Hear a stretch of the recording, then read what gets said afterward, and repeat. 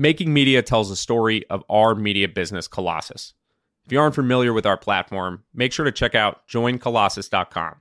There you'll find our latest episodes across each of our shows, the transcripts, supporting third-party materials, and even some written content as well. So whether you're an investor or an operator, we're out to create the content that we wish we had when we were in those exact roles. Invest Like the Best, Business Breakdowns, Web3 Breakdowns, and Founders each cover different angles of the ecosystem. And our special series like 50X and Return on India are targeting niche topics.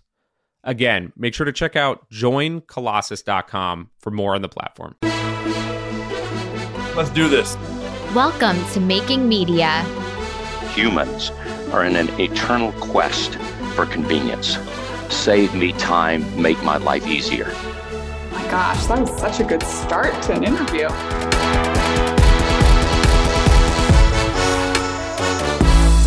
Welcome back to Making Media. This is Matt Russell, and today I am joined by Jacob Donnelly, founder at a media operator and publisher from The Morning Brew. Now, Jacob had a podcast that is several years old now that actually allowed me to encounter many of the guests that you've since heard on Making Media. So Jacob has long been involved in the media space, long been interested in the ideas about building a sustainable media company, and that's what led him to launch a media operator. It's a community that I've actually joined myself recently, and I can speak highly to the caliber of people within that community, the conversations that are being had within the community. So as you can imagine, both managing that type of community, but also studying a lot of what's going on in the media market made for an excellent guest. We cover a lot of different things that Jacob has direct experience with, mainly events to kick off. Very, very popular right now in the media market.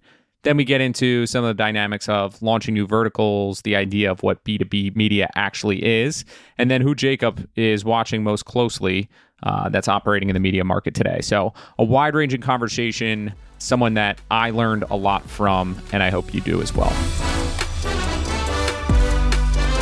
All right, Jacob, we started the conversation prior to hitting record. We decided we better stop having a conversation off mic and turn it on mic. Thank you for joining me. I have a long list of topics that we can hit on. And given you operate, you take views on things, you write, you're the perfect person to jump around here. I wanted to start out on events. You have a big event coming up, one I will attend, and I'm not somebody who attends many conferences, so the AMO Summit, a Media Operator Summit, is coming in the next few weeks. Events are incredibly hot right now in media. I would say B2B media was in vogue over the past year and a half, 2 years. Events seem to be really taking the torch, or at least running side by side with B2B media. And I just want to start out, when you're planning this, as you've gone about having your first specific event, what's been the experience like? And maybe just share some of your views in terms of what events mean to media. Events are interesting in that they have historically been the thing that everyone pays attention to. And it's only because of COVID that people forget that. But if you look in, I think it's late 2019 or very, very early 2020, Informa sold a bunch of their digital assets off because they weren't making as much money as their events business. And so they were like, you know what? Let's sell off the digital assets. We don't need that. Let's just focus on events. And then this thing called the pandemic came along and they were like, oh, wait a second. That's a horrible idea. Right. And then they went off and bought my friend's business, Industry Dive. So events have always been, especially the big trade shows, right? Those things are money makers. Events have always been where everyone wants to play. It's only been the pandemic that changes it. When you think about the economic equation of an event, I think it's important because the first thing that people think about is, oh, okay, there's ticket sales. But there's a whole nother component to this in terms of sponsorships and what else can go into it. So when you think about an event, what would you think about as the economic equation for B2B event? I think it depends on the type of event, right? If you're playing with trade shows, you might be charging less for tickets, but making up for it on the massive floor of booths that you're selling. The guy who is helping me with my event, he has done some massive trade shows in his career. We're talking taking over entire convention centers. Sponsors are building double-decker exhibits where you actually can go upstairs and take meetings. We're talking extremely crazy things. Those things, they're monsters. And they sell it by the square foot. It's literally like you're selling space. And then the sponsor or the exhibitor is responsible for then the build out. I've done a couple of trade shows when I was at CoinDesk. For us, it always came down to about 60% ticket sales, 40% exhibit, maybe 55-45, depending on the year. And always what happened there is we knew because we were the biggest event that we could get away with charging really high ticket prices on top of really high sponsorship prices. When you are the number one product, which we were the number one product, you can get away with that. I mean, our average ticket price, I think, was $1,400, but we were talking for 3, 4, 5, 8,000 people, depending on the year. So you can start to see where the math really starts to play out there.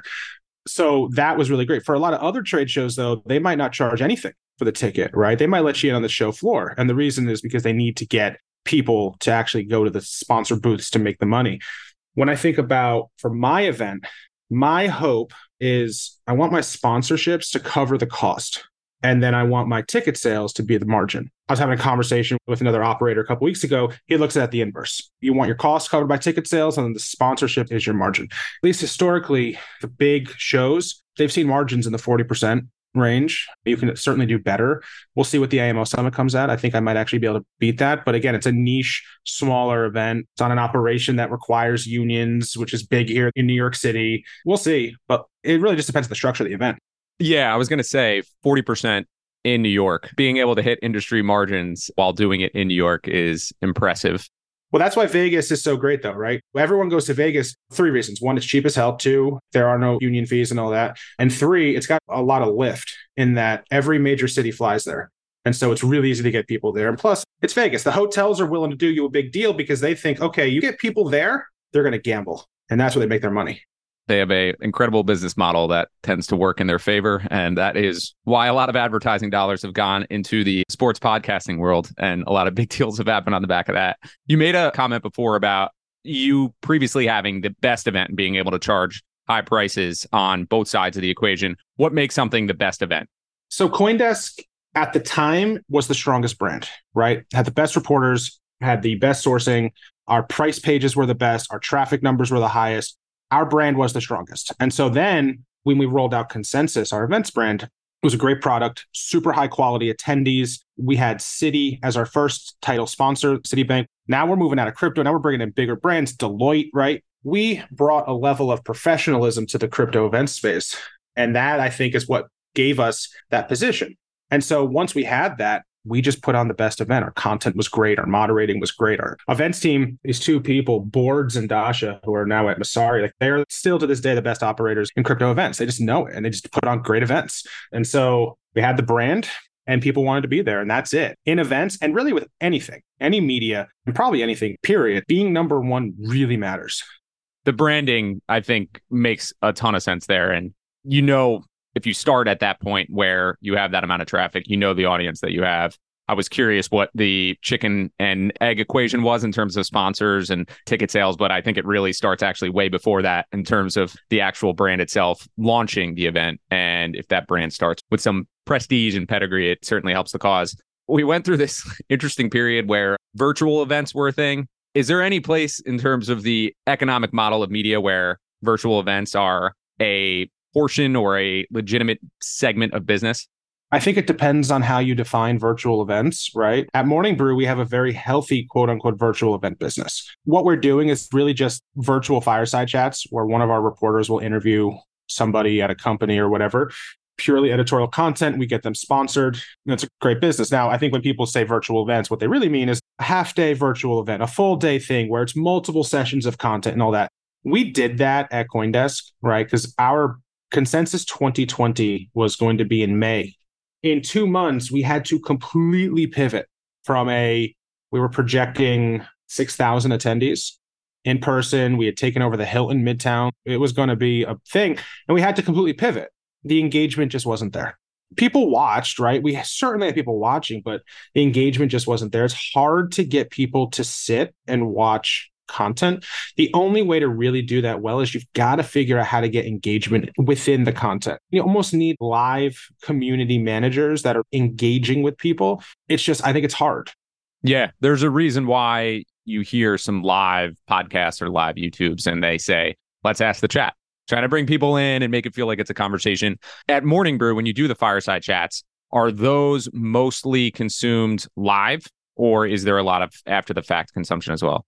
Yeah, so we'll get 1,000 people, 1,500 people to register for one of these. And they're great for us because we're capturing a lot of first party data. And then we'll have a 40 or 50% show up rate. And we'll keep the people for a half hour. But if we tried to do it for 2 hours, people just get fatigued, right? They just get fatigued. Now, I do think that the VOD component, right, or the archive where people can go look at it asynchronous, I think that's interesting, right? I'm going to do that with the AMO Summit, right? I'm recording everything, and then I'll take that footage and I'll cut it up and I'll probably sell it on AMO for some premium price. Not the full price of a ticket, but not nothing, because otherwise, why would anyone come? So yeah, I think that there's definitely value in the content.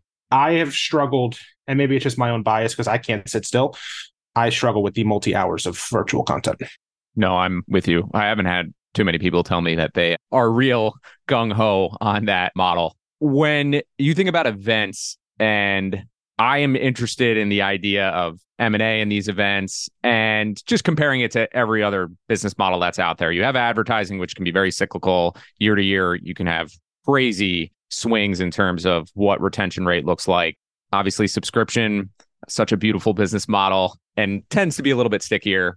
With events, I have a tough time modeling out in my own head what that looks like from year to year. I talked to somebody recently and they said we generally try to have 50% same attendees coming back the next year and then replace them with 50% new. That's the right mix where you have some culture carriers coming back. They've experienced it before, and then fresh faces in the crowd. Do you have a general sense or a general model for that? And thinking about what makes an event actual sustainable into the future?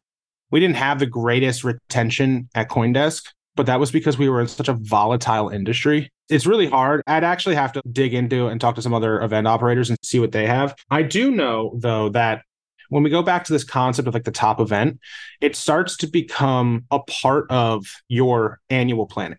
My friends over at Omida, they do an event every year. I think it's in May this year. I think this is the 7th year they're doing it. And look, it's a client event, right? Like they bring their clients there. It's a good opportunity to network and stuff. But now at this point, a lot of the bigger companies that go there, they bring like 25 people because Chicago, and they bring 25 people, 20, 15, 10 people, because it's like an opportunity for like a company retreat almost, especially post-COVID. We're all going to come together now. We're going to come together and learn some stuff and get together. So it's hard to say. I think the more mature the event brand is and the more mature the industry is, those numbers will be higher. But look, I also know that there are some events that they have next year's show floor sold out within weeks of this year's event being done. There's one story I know, and I won't say which company it was, where they will literally walk around the show floor the last day with clipboards saying, here is your contract for renewal for next year. If you would like this space, you have until the end of the day. We're talking extreme, and they're almost sold out almost immediately, because if you have done this thing and you know this is the event you're going to be at next year, why would you not? And why would you want to give up the premium space that you've fought tooth and nail to get to? Again, this goes back to this concept of the top event. If you're number one, you've got a ton of power. Yeah, there's so many interesting dynamics to it. I had the pleasure of being at Cannes Lion with my wife, who's in the traditional ad space, advertising space. And I was like, coming from the finance world where most of our conferences happen in stodgy old hotels where the beds are taken out, you put a few conference tables in there and meet with people all day and you don't see sunlight. I was like, this is unbelievable. And somebody's been doing it right over here. And that one has quite a legacy in the industry. Oh, yeah. I mean, look, just to be clear, people will do anything to get to Cannes Lion. I feel like they would even stay in a bad job just to know they get to go there for a week on a company dime. Forget putting a booth together. You rent yachts. And that was also peak of the peak when we were there. So I was like, this is unbelievable. It will be back in a couple more years. It's chaos. I thought it was interesting. Within the AMO group, somebody put in an M&A report for media. And in that report, it mentioned events were the biggest segment of media in terms of acquisitions over the past year. And made a lot of sense just in terms of when I thought about what I had been hearing about, that would be the target. But when you think about the integration of events businesses into broader pies, it's one thing to just buy another publication or someone who creates various content. To buy an events business, when you think about that consolidation into businesses, does it make sense that that continues? As long as there are good assets to buy, I think that events are always going to be something that are highly sought after because they are very good cash flow businesses. You tend to get your cash before your bills are due. At CoinDesk, for example, if you had not paid your bill, your space was not available to you. Show up all you want, you're not going to get your stuff. You had to prepay. And so from a cash flow perspective, that was a nice position for us to be in. Are you implying that other pieces of media, like advertising, maybe that isn't always the case with the cash flow? You know what you're running, and I know what we run, especially when the economy gets a little bit tougher. Net 30 turns into net 45. Net 45 turns into net 90. I mean, there are some big agencies that pay net 180. How do you run a business at net 180? Now, again, all of this boils back down to being number one. Consensus, we got away with demanding upfront payment. We also required advertisers to pay upfront. Maybe we couldn't do that if you were number two or number three. So I was in a privileged position to be marketing an event that was the top event. It was certainly a privileged position. Events have always been very good cash businesses. And so therefore, they are highly sought after. I don't think that will disappear so long as there are good assets to buy, right? But in that same report, that's Collingwood's report, it talked about the fact that only the number one brands and industries are getting purchased. Number two, there was almost no deal activity for anyone who was not the top in their industry. Yeah, that's probably the bigger takeaway, which is a very good point. Interesting events, very interesting to me. Your point on cash dynamics make a lot of sense where that can be more the norm in that space versus in advertising where we see it ourselves. We demand these things, but if you want to work with agencies, it's going to be a completely different ballgame. And we avoid working with agencies, but they control a big pool of money. So it's really interesting how the ecosystem works. And that segment of the business is interesting. I want to pivot a little bit into launching new verticals within media. It's something that you have a lot of experience doing. And if you could just walk through the playbook of how you go about launching a new vertical, and I think this mostly applies to your experience with Morning Brew, but just lay out what's the playbook when you start at day one? What does that look like? Our professional business is 7 publications, and I've launched 4 of those. And the framework that I laid out when I joined 3 years ago was there's basically 3 questions we're going to ask ourselves. The first is we're looking at industry. Let's say we launched HR. So is there a story to tell? We need to know there's a story to tell because that is how we know there's going to be stuff to write. If there's nothing to write about, it's going to be a very boring publication. And so is there a story to tell? And typically, the way you know there's a story to tell, if there's a lot of change happening, a lot of change, another word for that is disruption or anything like that. When that is occurring, there's stuff to write about. That is good. So we look, is there a story to tell? Second thing we look at, is there an audience? Now, we look at that 2 ways. One, because we're a part of Morning Brew, does the Daily have an audience that we know would be interested? So we had done a bunch of surveys and we knew that we had a certain percentage of the Daily audience worked in HR. That's great. That means that we could promote directly to them and get a nice chunk. Most of your listeners are not going to be blessed with the daily newsletter backing them up. And so the way that you want to do that instead is I look at the Bureau of Labor Statistics to see, is this job function or the job function within this industry, are they growing? If it's not, well, that's probably not a great place to play unless there's so much going on in step one, and there's already a mature audience. I look at the growth of those job functions in the case of HR or the industry, and what are the job functions within those industries. And so that's the second. And the third is, are there a lot of companies that are sponsoring?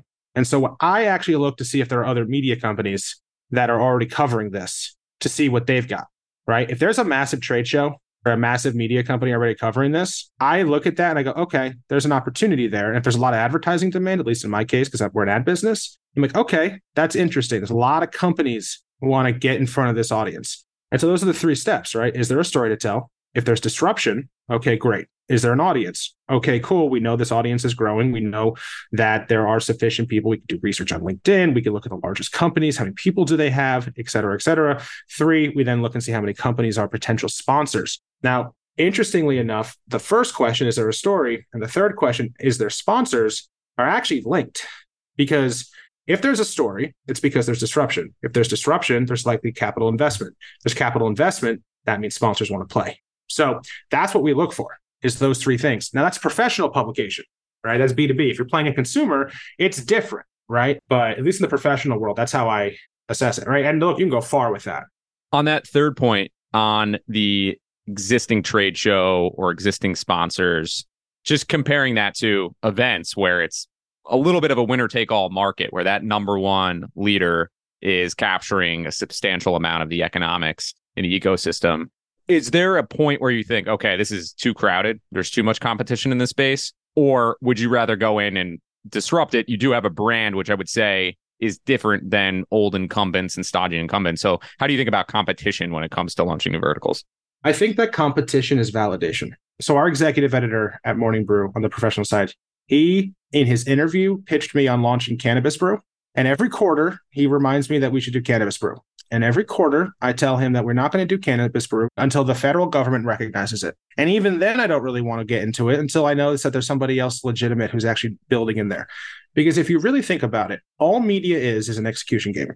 There's no original idea. None of these business models are unique. My event structure is not unique. We are unoriginal people. We're just good at executing, right? And so my belief is that if somebody else has validated this and has actually survived, if I believe that I can do better, we can do better storytelling, we can do better workflows from an audience development perspective and from a revenue operations perspective and from a sales perspective, and I believe that we can do that, I'll go play.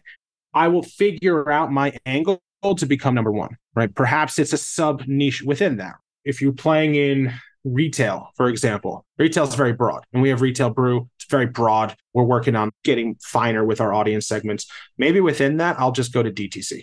Or maybe within that, I'll just go to big store and I'll just crush that, right? And become the leader in big store and then expand into other things. So I'm not really afraid of competition just because A, you said before, right? Like the internet's massive. So many people out there. And two, people get complacent when they're number one. They assume that because they're number one, they're going to stay number one. And brand really helps. You can definitely live on that for longer than being number two, but I'm not really afraid of competition. When you identify a new vertical, what does the timeline look like in terms of rollout from, okay, idea for healthcare or retail or something else? Now we're going to make this happen. What does that actually look like? At Morning Brew, it's 5 months because you got to imagine we got to get hiring. We've got to get our sales materials together. We have to get our new publication stuff spun up and all that. And we're a company. We're 200 people. So now multiple priorities, got to make sure the product team is aligned on how this fits into their priorities. When we launch, right, I want there to be, we have an editor and we have at least 2 reporters, right? Because that at least means that we're going to get the quantity of content I want from the start. Now, we are newsletter based originally. So there's only so much content you can put into a newsletter before it gets clipped and just becomes too long. That's how we do it. But then it's like, all right, how do we get the ad serving to feed into the new newsletter? How do we do all this other stuff? How do we get out to partners and let them know that this exists? So could we do it faster? Absolutely. Again, you can launch a newsletter in a weekend. But because we know that we're going to be able to monetize it so much faster, thanks to the fact that we have that daily newsletter that gives us the start of an audience, I can put a little bit more cash investment into it up front, therefore hire a little bit more. That's an advantage. If you talk to some other people who have expanded into new verticals, they expect it to be an investment for 2.5 years before they're actually profitable. And you just got to be comfortable with that. And I think that where a lot of media companies might struggle is they just don't have a real intimate understanding of their numbers. I just watched it. This really great panel discussion, I guess it was more of a keynote at one of the Omida events. The CEO of Arkansas Business, his name is Mitch. He gave a presentation on the numbers that they track. And one of the numbers that they track is the percent of salary to revenue. And by salary, I mean their salaries, benefits, 401ks, all of that. And he goes, we look for it to be about 40%. We want 40% of our cost to be people. He goes, if we find that it's 50%, we've overinvested, right? We have hired faster than we are selling this stuff. If we find that it's 30%, right? Therefore, you're way more profitable. He goes, we are likely beating the crap out of our current team and not investing enough. The investment, it's the most important thing for any business. It's just a value creation beyond what the stable state business does. And I felt like over the past couple of years, we've been cautious about making some investments into things like video or just other multimedia opportunities because, yes, they might result in views, but there was no obvious translation into dollars. Most of it was margin negative, which isn't always a bad thing. But there were a lot of things where the investment opportunity was never clear. It was much more of a vanity investment than an actual business investment. So it's been an interesting thing. And you have your anchor cash cows and you want them to be able to fund more opportunities, figuring out what those right opportunities are, and then being willing to stick with them if it takes a long time for them to play out is always the tricky balance. I think the hard thing there is when you start to leave your core competency. Our professional business has done very well because it is our core competency. We already had the best newsletter on the planet with the daily newsletter. We had already spun up Tech Brew at the time, Emerging Tech Brew. We already had Marketing Brew and Retail Brew. So when I came in and professionalized this team, I've had a very blessed career. I was already operating from a position of strength. And so expanding into 4 more verticals, we launched 3 last year. We were doing them overlapping each other, the planning process, because we knew that we could do that, right? It was not hard. We had built the infrastructure. Where it gets complicated is when you start to leave your core competency. You go, oh, we're going to expand into paid content. Do you have any business playing in there yet? Do you have the infrastructure? Do you know how to do the marketing for that? Do you have the customer service support? Are you prepared for that? A lot of media companies moved into audio. Podcasts are going to save the day. Media are the biggest dog chasing a squirrel. It's all we do. It's just, ooh, shiny object. So podcasts, but did you have the core competency to do that? Do you have the studios? Are you ready for that? Oh, or you want to make the capital investment for that? So if you said to me, hey, I'm going to put $100,000 and launch a new show, I think you'll be successful. Why? Because that's what you do. If you tell me you're going to go drop $3 million on a massive O'Shaughnessy trade show, probably going to tell you you're crazy because you've never done that. And so maybe don't go crazy. Or if you're going to go crazy, understand that you might lose money the first year. And that happens also with events, is that yes, you might lose money in the beginning. It's about what your core competency is. That's the thing. And I feel very comfortable investing aggressively in what we know. I get nervous, and we should get nervous, and we should really be intentional when we try to invest in things you don't know. Then hubris comes into play, where you think, well, because we're so good at A, obviously going to be good at B. And that's just not the case. Yeah, there's a graveyard full of businesses that have made that mistake before. On verticals, when you launch into new industries, sometimes you get industries where they can be booming in terms of the various sponsors that are out there, but it can be somewhat consolidated. And you run into this issue of exclusivity in terms of what they're asking for, but you also run into the issue of, well, how many different XYZ services can we have sponsoring us? And does there get some mixed signals here if we're just switching it every month? How do you deal with things like that, exclusivity? I don't like exclusivity personally, especially in B2B. My biggest advertisers for AMO are Omeda, which is a marketing automation CDP workflow. Like they are an all-in-one tool that really great for media companies. And BlueConic, which is a CDP, which means BlueConic and Omeda are direct competitors. If I agreed to do an exclusivity with either of them, I would be cutting off my second biggest partner. How is that in my best interest? Now you could say, well, as long as I cover the amount of money that they were going to spend, that's fine. Except the issue is that, sure, this year, that's great. But what happens if next year one of them has a problem and they have to cut their budget? What if my marketing contact, who I've got a good relationship with and trusts the process, gets fired or quits? Now I got to go warm up a new relationship. So they say, you know what? We're actually going to go back to a fifth of what we spent. When I got to go back to the other partner and say, hey, do you want to come back? And they're like, no, we haven't worked with you. Why would we want to work with you now? So I don't like exclusivity. Now, some partners want it and some partners will pay for it. And sometimes you do have to do it. Sales teams love it because they get their money now. So it all depends on who's in control. If your sales team is in control, then yeah, they're going to love you. You want exclusivity? You want to pay me a 40% premium for exclusivity? You bet, because I'm going to get my commission now. As the operator, I don't like exclusivity because that is revenue concentration, and that scares me. The idea that you're getting paid for something, which is paid to do something, run the sponsorship, but you're also getting paid to not do something. And I think that could get missed sometimes in terms of what it restricts you from doing. And that happens in all different forms of media. I heard this great conversation about somebody who considers themselves talent, and they differentiate when they think they own something like a production company versus when they're hired as talent. And they make very sure in whatever agreements that they have, their talent agreements, it's not restrictive as to them going on this show or that show. So it's something I hadn't had to think about a lot, but especially over the past couple of years has come more into play. Yeah. And look, if you're going to do an exclusive, right, you just have to make sure you're paid for it. When Call Her Daddy left Barstool and went to Spotify, right, she had to lock her show down to just Spotify. She got paid for it, though. She made a lot of money to make that move. And Joe Rogan did the same thing, right? I mean, I remember seeing people who were like, this is a horrible idea for Joe Rogan. You're going to shrink your audience. And I was like, people, do you know how much money this is? If someone wants to make me write AMO twice a week on a notepad and you're going to give me $100 million, love it. Let's go. It just depends. But in B2B, it's so hard because you're dealing with an inherently smaller number of potential partners. And so if you start to cut off categories, yeah, it's fine this year. But what about next year? What about the year after? You got to be very intentional. You might say, okay, you can be category sponsorship in this product. But if I go do an event, damn well bet I'm going to call up that other partner and say, do you want to be there? Because that's different. You got to be very intentional with that, but be clear, right? Don't bury it in the contract and then come back to them. The reality is people forget media is a people business. It's all about relationships. And so you got to be honest from the get-go and be like, listen, fine, you will be the exclusive sponsor in the newsletter. I will not pull that other partner in the newsletter in 2023, but I'm also doing an event. They will be there. It's communication.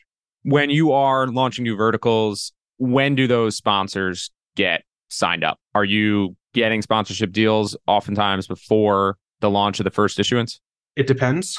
With HR Brew, we went on one sales call with JustWorks, had a great conversation with them. I told them I'd love them to be our launch sponsor, and they became our launch sponsor and covered a lot of the initial costs of launching. And I think we delivered a great campaign for them. I don't recall having one for IT Brew. We did have one for Healthcare Brew. It depends. We like to make that a possibility because that even more de-risks our investment. So if we can, great, but it's not killing us if we don't. Does the sales team ever drive product in that sense where they're having a conversation with a potential sponsor and they say, could we create a new vertical for you? I'll listen, but I very rarely will do it. The only way I'm going to launch a new vertical is if I think that there are dozens and really more like 100 plus companies that are going to want to advertise in there. Now, if a massive company, if Google came to us and said, here's $5 million, let's go do something. All right, we can do that.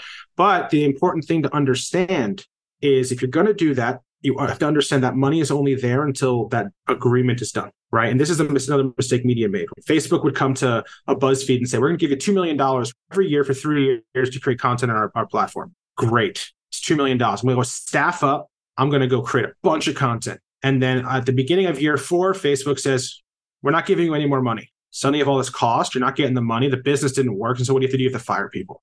I just don't like that model. If you're going to take someone's check, especially to launch something new, you need to be prepared that you're never going to get that check again. If you're going to do it, you better have a plan to actually make it a profitable business outside of that funding.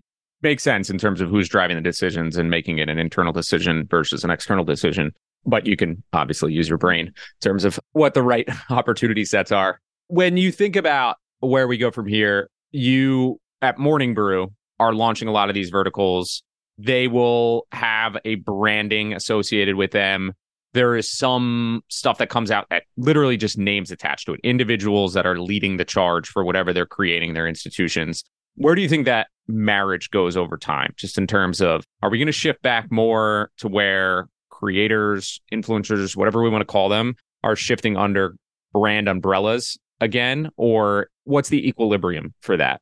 I think that these creators are going to become the next media brands. I don't think it's an either or sort of thing. I think it's an evolution. If we step back, 1851, New York Daily Times launches, previous name for the New York Times. It was founded by Henry Jarvis Raymond and George Jones. Creators, if you will. These are people who decided to put out a newspaper. It has now grown into this massive, massive thing. But when those guys launched the paper, it was much smaller. They had an editor. They probably had some staff, maybe, but it was a much smaller operation. And so I think it's the same thing here. AMO will not just be the Jacob Show forever. AMO will one day have other writers, right? And therefore will turn from a creator-led business into a media company. I think that every creator should at some point think about how do they start to disconnect themselves from the brand a little bit, because at some point people want to stop. At some point people want to sell. At some point people want that capital event where they go, wait a second. Okay, this thing's making $1 million a year in profit. Someone's offering me 6 times that. I get $6 million right now. That's seriously de-risking myself. But if I'm the key man, yeah, I've de-risked myself, but I still got to work. So I actually think that we will see brands develop off of the backs of these creators. I don't think it will always just be individual name just running the show forever. I guess there's a evolve or die, obviously, with any business. And you're going to have new entrants coming in, especially with low barriers to entry. But at the same time, scaling is incredibly difficult. You can have one great product and think you can do the next thing, and it completely fails. Where's the right equilibrium there? I think that as long as you are serving your audience with the information that they need, you are evolving every single day. The reality is with creating a content business is that you are shipping a new product every single day. You have no choice. And so I think that you can launch a newsletter or launch a podcast or launch whatever you want to do, build an audience with it, create a new piece of content every day or every week or whatever your cadence is, and do that for 50 years. And you will be fine. You might never become a massive media business, right? You may never become Hearst or the Salzburgers or whatever, right? Like that may never be the case, but you will have a business because every single day you're showing up and you're giving your audience and your niche what they need or want. Now, if you are talking about building something to grow, this year we're going to do $1 million and next year we're going to grow by 20% and the year after that and the year after that. And you're talking about continually growing as one day you want to sell or you want to become a roll up of media assets. Well, then, yeah, that's where you really got to get your financial planning right and really understand when you put $1 in investment in, what are you getting out of it? But because media is such a short time frame, i.e. you produce something and you're just continuously producing, you are by design always evolving. If you had to recommend 3 businesses that you think are the best businesses to study in terms of media right now, where would you point people to? And it doesn't have to be 3. We can shorten the number to 1 or 2. But I'm curious, when you, who are very tapped into the space, are looking at the space, who are you watching most closely? I'm going to take the easy answer here, and I'm going to use the same entrepreneur for 2 different companies. So there is this guy down in Tennessee, Craig Fuller. You know Craig. And I have said this to Craig to his face, and I will say this to Craig when he is on my stage in a few weeks. He is the most audacious media operator today. So he launched a trucking publication, Freight Waves. He had no experience in media whatsoever. Didn't know right, didn't know wrong. His dad owned a trucking company. What did he know about media? He was actually told, because he failed with his father, he got fired by his father, which is even crazier. It's wild. Yeah. He launches this media company. He's crushing it. He's growing it. He's got audience. Can't recall which hurricane it was that put Freight Waves on the map. It had to be a more recent one because it's not that old. So he's building it up. He's got an ad business that's really doing well. He then spins up Sonar, which is his high-priced data subscription business, crushing it, doing really, really well. I love the blend of content and data as businesses because you effectively get to use the data to inform storytelling on your site. And the really nice thing about that is it's basically always on marketing for your high-priced platform. But in the meantime, you are running ads for trucking companies and whoever your advertising base is on the site. And so you are effectively getting to the point where you are making money on your marketing for your platform, AKA it's a negative CAC. Negative CACs, they're chef's kiss. That is where you want to be. And so Freight Waves has that. They have a great platform and it's doing well. And I suspect at some point they will have a sale because it's a great, great premium B2B business. Love that business. As I think about what I would love to build in my future, wherever that takes me, Freight Waves, big circle on my metaphorical whiteboard. So let's go 0 feet farther from there. Craig also owns Flying Magazine. Because not only does he want to run one media company, he wants to run 2 media companies. Because again, he's audacious. Craig bought Flying Magazine from Bonnier, I don't even know what it was, 2 years ago, 3 years ago, because he loves to fly. He loves flying a private plane. And I don't mean one of those massive private jets. I mean, like literally it's him and his son sitting in a small plane. And I guess maybe the rest of the family could be in the back, but it's like tight squeeze. But he likes that. He buys Flying Magazine, great brand. And he does everything that people would tell you not to do. He fires the magazine agencies that sell the magazine. Why? Because he does the economics and goes, wait a second, they're taking all the money. I'm making no money on this. Why would I do this? Well, every other magazine does it because they want to get their scale up so they can sell ads. He's like, screw that. I'm going to fire all of them. The only way to get the magazine is you're going to buy it directly from me. I'm going to reduce the printing from 12 times a year to 4 times a year. I'm going to 10x the quality of the product. I'm going to increase the price from $10 to $50 or $15 to $50, whatever. Reducing print, increasing quality, increasing price. You ask him 2 years later, subscription business is doing amazing. Also ran one of the best campaigns ever. Free plane? Yeah. But again, that's audacious. He's giving away a plane? What? You know, everyone who's subscribing is his exact target audience. I don't want to fly a private plane. I'm blind in one eye. No way you want me flying a plane. I'm not going to do that. That's perfect for him. Okay, great. Then he's like, wait a second. Why don't I just go buy up every other flying related publication? I think he's made 26 acquisitions in the past 2 years. What he has done is he has aggregated the largest concentration of flying enthusiasts and pilots and all of that under one ecosystem, the Flying Media Group. And that media group now, he has core audience data on all of them. He knows what planes they fly. He knows whether they're professionals or hobbyist flyers. He knows what type. He knows it all about them, right? Now he can build product for them. Oh, wait, I know. What do people with planes want to do? They want to sell their planes and buy new ones. Okay, let's build a marketplace. What's one of the hardest things to do, though, to buy a new plane? Oh, I know, finance it. Let's launch a financing operation. oh, I know. What do people want to do with their planes? They want to go somewhere. So why don't we build a massive resort in Tennessee? So they're building a runway where you could fly your plane in and stay in an Airbnb-like resort. And when you look at that, and you look at the fact that all he had to do was, I say this as if it was easy, all he had to do was acquire the audience up top. He can then figure out what products they want. And therefore, once you look at that, the ads in the subscription business, who cares? Everything down funnel is really where the money is. But he's getting all his return on investment on those ads and subscriptions and then making even more down funnel. So I look at those two businesses. One's on the consumer side, one is on the B2B side, run by the same audacious guy in Tennessee. And you just got to have conviction. And really, at the end of the day, the conviction is this. If you know exactly who your audience is and you create unbelievable content for them and only for them, the rest comes together.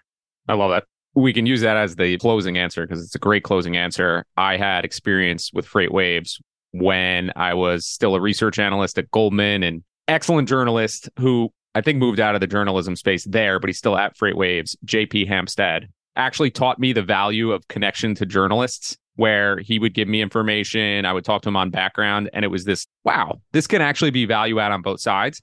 And it gave me a positive affiliation with Freight Waves. And they are an incredible business. And Craig has long been an incredible leader at the top and has a very cool backstory to it. So very neat to see that. And I love that example and the whole story. This has been excellent, Jacob. I really appreciate it. Thank you for building an awesome community that I get to now learn from quite a bit and look forward to more media lessons in the future.